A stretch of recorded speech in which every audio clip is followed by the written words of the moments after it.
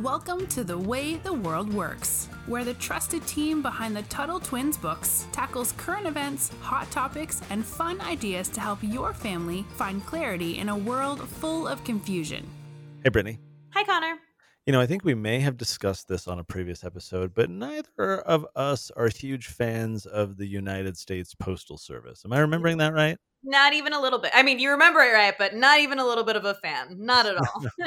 And, probably a lot of the families out there listening, have had their own problems, especially in the past few months during the, start of the pandemic. And since it's been a nightmare with shipping a lot of our Tuttle Twins packages. And so, not the biggest of fans.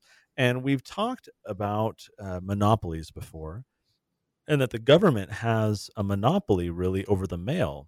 And we know that when monopolies are allowed to happen, let's maybe pause and define that term for those who are new or don't remember, right? A monopoly is someone who has like the only control over something. If I have a monopoly over the production of money, then no one else can make money and I can. And so I can abuse that process. If I have a monopoly over the production of pencils, I can charge obscene amounts of money because no one can compete against me, because the government says, oh, only Connor can produce pencils, but people need pencils, so I can charge them a lot of money.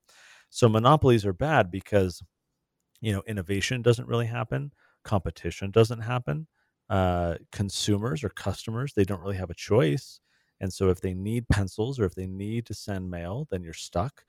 And typically with monopolies, what happens is because there's no competition, the price goes up and the quality goes down, right? Like you've been to the post office, Brittany. Tell me kind of if you had to sum up all of your experiences going to the post office, make like an average about all of them. And what is that average experience like going to the post office? Well, I don't use bad words, Connor. So it's So moving right along to the next question. it is. There's jokes about the DMV, which is where we get our driver's licenses, that it just feels like pure communism. You're in a long line. There have been times when I've gone here where I live, and the ladies are on their phones. They don't even look up at you when it's your turn. It is complete just chaos. They keep you waiting forever. And the thing that really gets me is not only do we already pay for the Postal Service with our taxes, then I have to go in and pay for an envelope or pay for a stamp. I'm getting heated right now. So I would rather stay in the DMV line for hours than Ooh, spend 30 minutes at the post office. wow. It's a terrible place. That's saying something. Okay, so I want to share a story about a gentleman that we'll probably mention in the future as well. This is a really interesting guy. His name is Lysander Spooner, and he's a really interesting dude. So he lived in kind of the mid 1800s, and as we've been saying, the post office, the United States Postal Service, is well known for being, inefficient and slow and have poor customer service, rising costs. They can't generate a profit, and so they're always asking for bailouts from Congress. We know these things, and again, it's a monopoly. No one's really surprised who understands economics. Let's Well, real quick though. You can send packages, just to clarify. Like yeah, there's UPS and FedEx. You can send packages, but like letters, I believe that's what they have the monopoly over because that gets a that's little right. Yep. confusing. Yep. Congress prohibited competition with the USPS for, you're right, delivering letters. They punish it with a fine of hundreds of dollars or even going to prison. They exempt the post office from paying state and local taxes, and they give the post office like billions of dollars a year that UPS and FedEx, which you just mentioned, Brittany, don't enjoy. So how does Lysander Spooner come into the equation? Well, he actually tried to compete against the post office. He was sick of the declining quality of service and the rising costs. He set up his own company. In fact, we recently had on our show Max Borders. And what I really like about Max is one of the things he talks about is criticizing by creating. So you think about what that means, right? Rather than, oh, the post office, costs are too high or whatever you're complaining about. Max wants us to think about, let's criticize by creating. I So love here's that. Lysander Spooner almost 2 centuries ago, who criticized the monopoly of the Postal Service by creating a competitor. He called it the American Letter Mail Company. And he wanted to provide a better service. He wanted to challenge this postal monopoly. And so the revenue, the amount of money that the post office was getting started to go down because Spooner's company started growing. And so the postmaster general, who's kind of like the guy in charge of the post office, That sounds convinced so ominous. It's like very fitting. Like I'm kind of scared of that name. yeah, like, does he have a gun and Yeah. cannons and horses? And so the postmaster general goes to Congress and convinces them to lower the price of mail. Now, you'd think that the price of mail would be whatever it actually costs, right? And that would kind of go up and down based on the market, supply and demand. Well, no, because this is a monopoly. Congress was artificially, which means fake, they were artificially setting the price. And so this was in March of 1845. Congress lowered the price. So Spooner, in turn, he lowered his rates to keep competing with the post office. So then a few years later, Congress comes back, they lower the rates again while also creating a new law that increased the monopoly on mail distribution. So this really closed the loophole that Spooner was able to exploit. He was using this little loophole. So Congress closed the loophole. He was put out of business by the government. And of course, since that time, prices have just totally exploded. Service has declined. But I really love this story of here's this guy who actually decided to take on Congress, and for a period of time, he did. So this is a little bit of a side tangent, but then it's going to tie back. So I wrote an article about Lysander Spooner and the USPS, or the United States Postal Service, a bit ago. I say Postal Service and I think of the band. It's also a band, but now That's I'm right. digressing. So I wrote this article and I actually got attacked online by all these postal workers who told me I got the story wrong, that it was like it didn't work, it didn't take off, no one even used it, but that's not actually true. So when Spooner did start the American Letter Company, people were actually starting to use it. And they ended up having several locations. There was Baltimore, there was Philadelphia, there was New York, so a lot of the East Coast.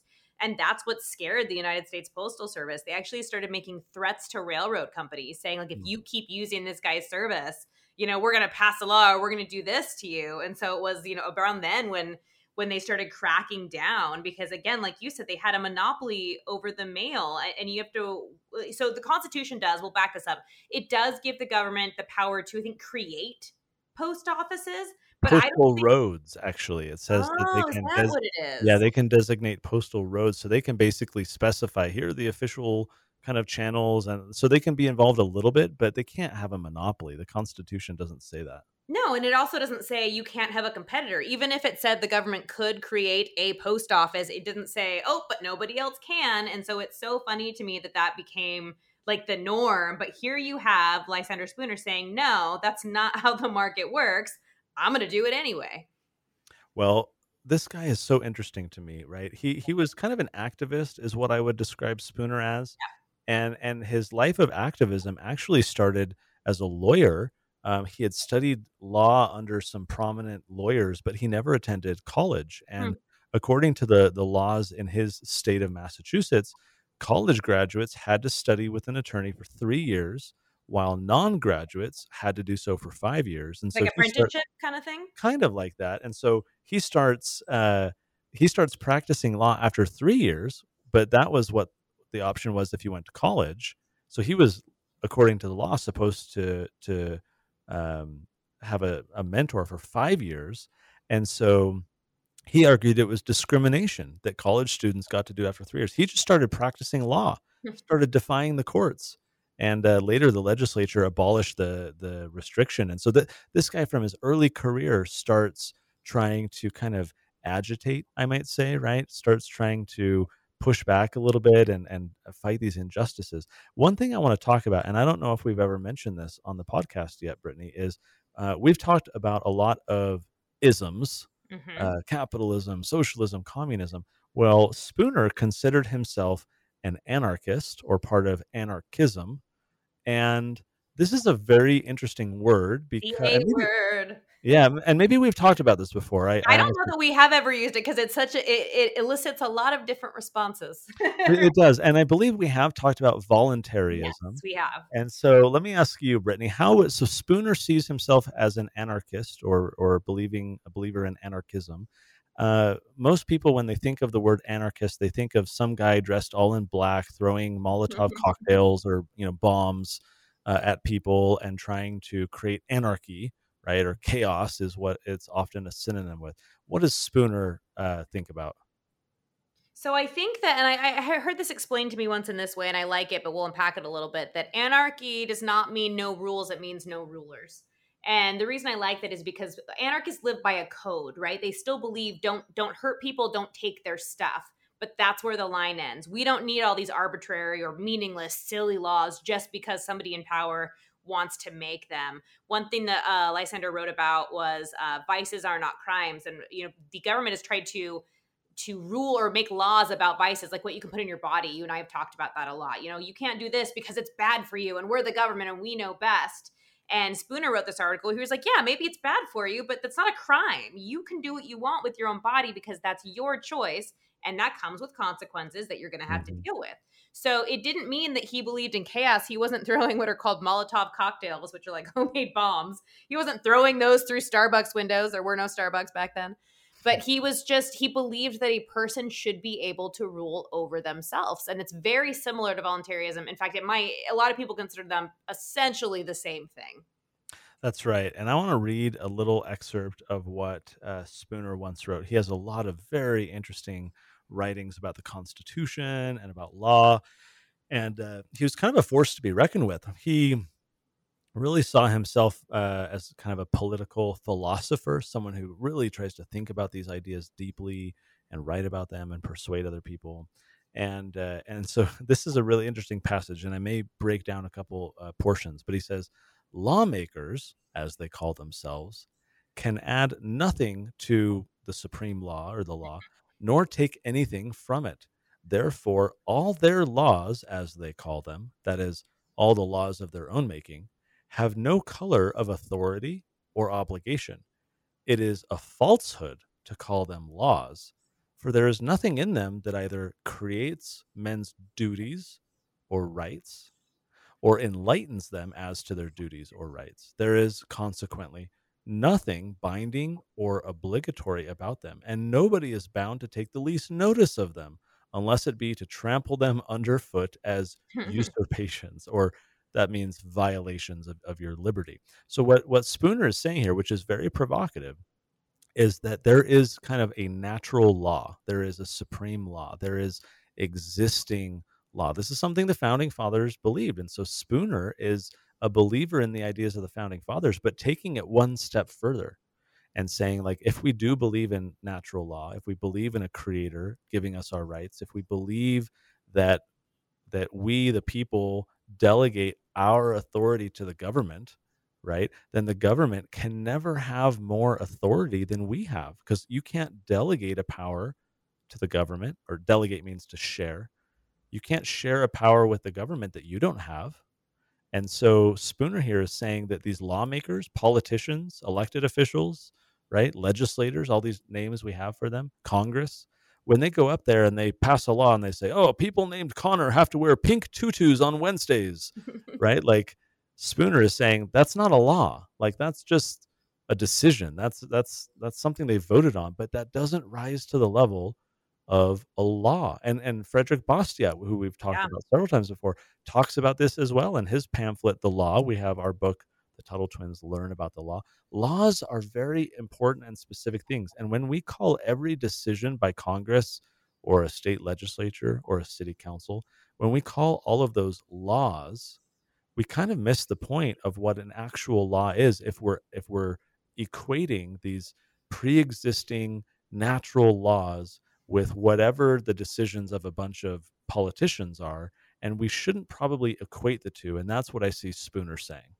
You've mentioned a lot, and I think this applies here, the difference between natural law and positive law, and that kind of comes in here. There are natural laws. Again, don't hurt people, don't take their things, don't take what doesn't belong to. That's natural law. But then there's positive law, which is, like you said, Connor has to wear, pink tutu on Wednesdays, where it's like, wait a second, what is the grounds for this? Like, why are you doing this? So I think it's important to remember that a lot of these laws are just kind of the government's way of saying, I can make this law, so I'm going to. But that doesn't mean that it's just or right. We have to, and we could talk for hours about this guy. He's super interesting. He is. And so we will link to a couple resources about Lysander Spooner on the show notes page. Even just that history of his competition with the post office, he should be applauded, if for nothing else, the fact that he tried to take on the post office and Congress directly. I mean, that was pretty bold. And so super interesting guy to learn some of his writings. And, it doesn't mean you have to believe everything, but he's a very interesting fellow, a very deep thinker. We'll link to that on the show notes page, TuttleTwins.com/podcast. Go check it out. And great conversation, Brittany. Until next time, we'll talk to you later. Talk to you later. You've been listening to The Way the World Works. Make sure your family is subscribed and check out TuttleTwins.com for more awesome content.